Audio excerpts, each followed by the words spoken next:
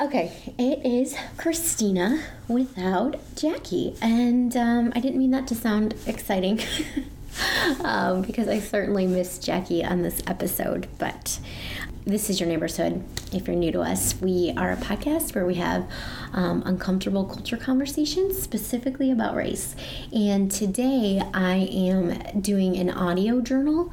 I am really taking you into my world. As I do this work, I've learned a lot, I've grown a lot, and I've shared this before, but I love to read and I love to journal and I love to think deeply about history, and I like to think deeply about how history is impacting us today.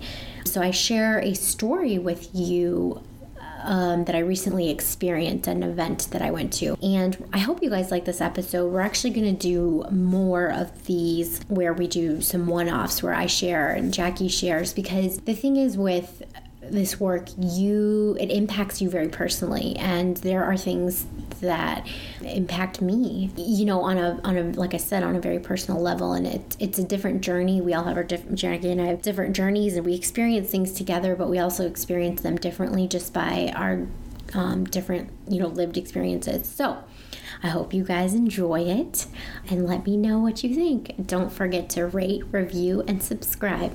Thanks, guys. So I was recently at an event. It was put on by the Slover Library, and I purchased a book called Thomas Jefferson's Daughters, 2 White, 1 Black. And I attended the event. The author was there to discuss her work. And we talked about, obviously, race, because that's a huge part of Thomas Jefferson's story of whether or not he fathered a daughter with Sally Hemings. During the event, there was an older white gentleman that stood up and said to the professor who had her doctorate in history, that basically that Thomas Jefferson didn't sleep with Sally Hemings and so didn't father any children from her. And as we know, history very much so proves that point to not be true. But this man, very ardent and very he really just needed to get his point across that Thomas Jefferson was a good man, that he would never have slept with a slave, that he wouldn't, he was a great hero, and how dare we basically look down on him or judge him in that way. And it really got me to thinking when I was at that event. I started writing down notes.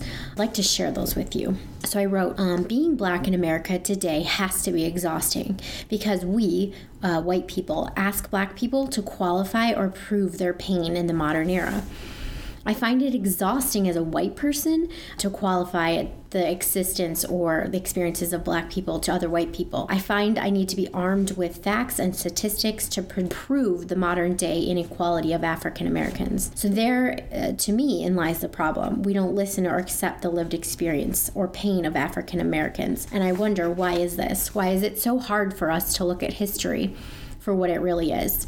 Why can't we look at the flaws of our leaders? So that's something I wrote during the event, and I really want us to sit with that and to think about that. There's a lot of white fragility when it comes to us talking about slavery. I think what I've seen a lot of in my work is we want to see this just romantic version of America and what it means to be an American and our founding fathers. But as I dive deeper into history, I start to see the flaws that these people have, and the fact that they, Thomas Jefferson owned slaves, and that he himself was conflicted on the issue of slavery. And I just think that in order to move forward, we have to really look at history and wrestle with it, and we can hold in our hands that America, yes, is a great nation, and there were great parts of our founding fathers and parts of our history that were important and things that set us apart as Americans, but there were also very dark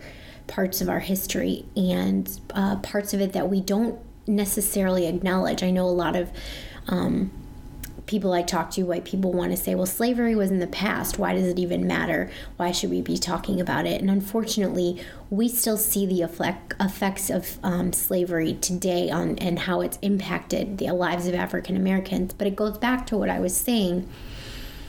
that we often, as white people, don't believe the lived experiences of African Americans. We don't want to believe that inequity still exists. And I find myself having to prove that over and over again through statistics and real live stories. And even then, we don't believe African Americans. So I just wanted to share my thoughts, and hopefully this can challenge you to re-examine history and the way that you look at it. And that was a short audio diary, just thoughts that I've written down while doing this work. Thanks for listening. Stay open, stay curious.